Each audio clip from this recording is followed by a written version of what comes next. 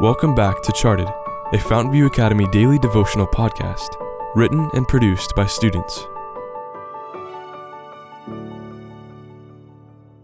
Episode 289, written by Caleb McPherson. A quiet connection. As when they engage in prayer, when they lie down at night, and when they rise in the morning, each is tenderly watched by the Heavenly Father. Steps to Christ, page 86. Hello! Hello! Hello! My voice echoed across the valley that lay silently and peacefully below me. It was the start of autumn, and the leaves had begun to gracefully fall with every blast of icy Colorado air. The crisp, blue afternoon sky told of winter's approaching. Realizing I only had a few hours until it was dark, I scrambled down the steep cliff face to the large cave at the bottom that was to be my home for the next 30 hours of solitude, hunger, freezing temperatures, and minimal sleep.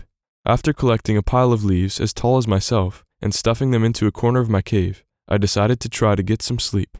The next morning, I determined to carve some basic survival tools. As I sat there whittling at a bow drill I was making, I realized this was the perfect time to try and call a friend I hadn't called in a long time. Casually, I started to talk to God and tell him all my wants, wishes, and worries. Never in my life had I ever felt so close to him. Not even my growling stomach could distract me from my friend. Through the rest of that day, I continued talking to God. It was incredible how loud his voice was to me when I was not distracted with the things of the world.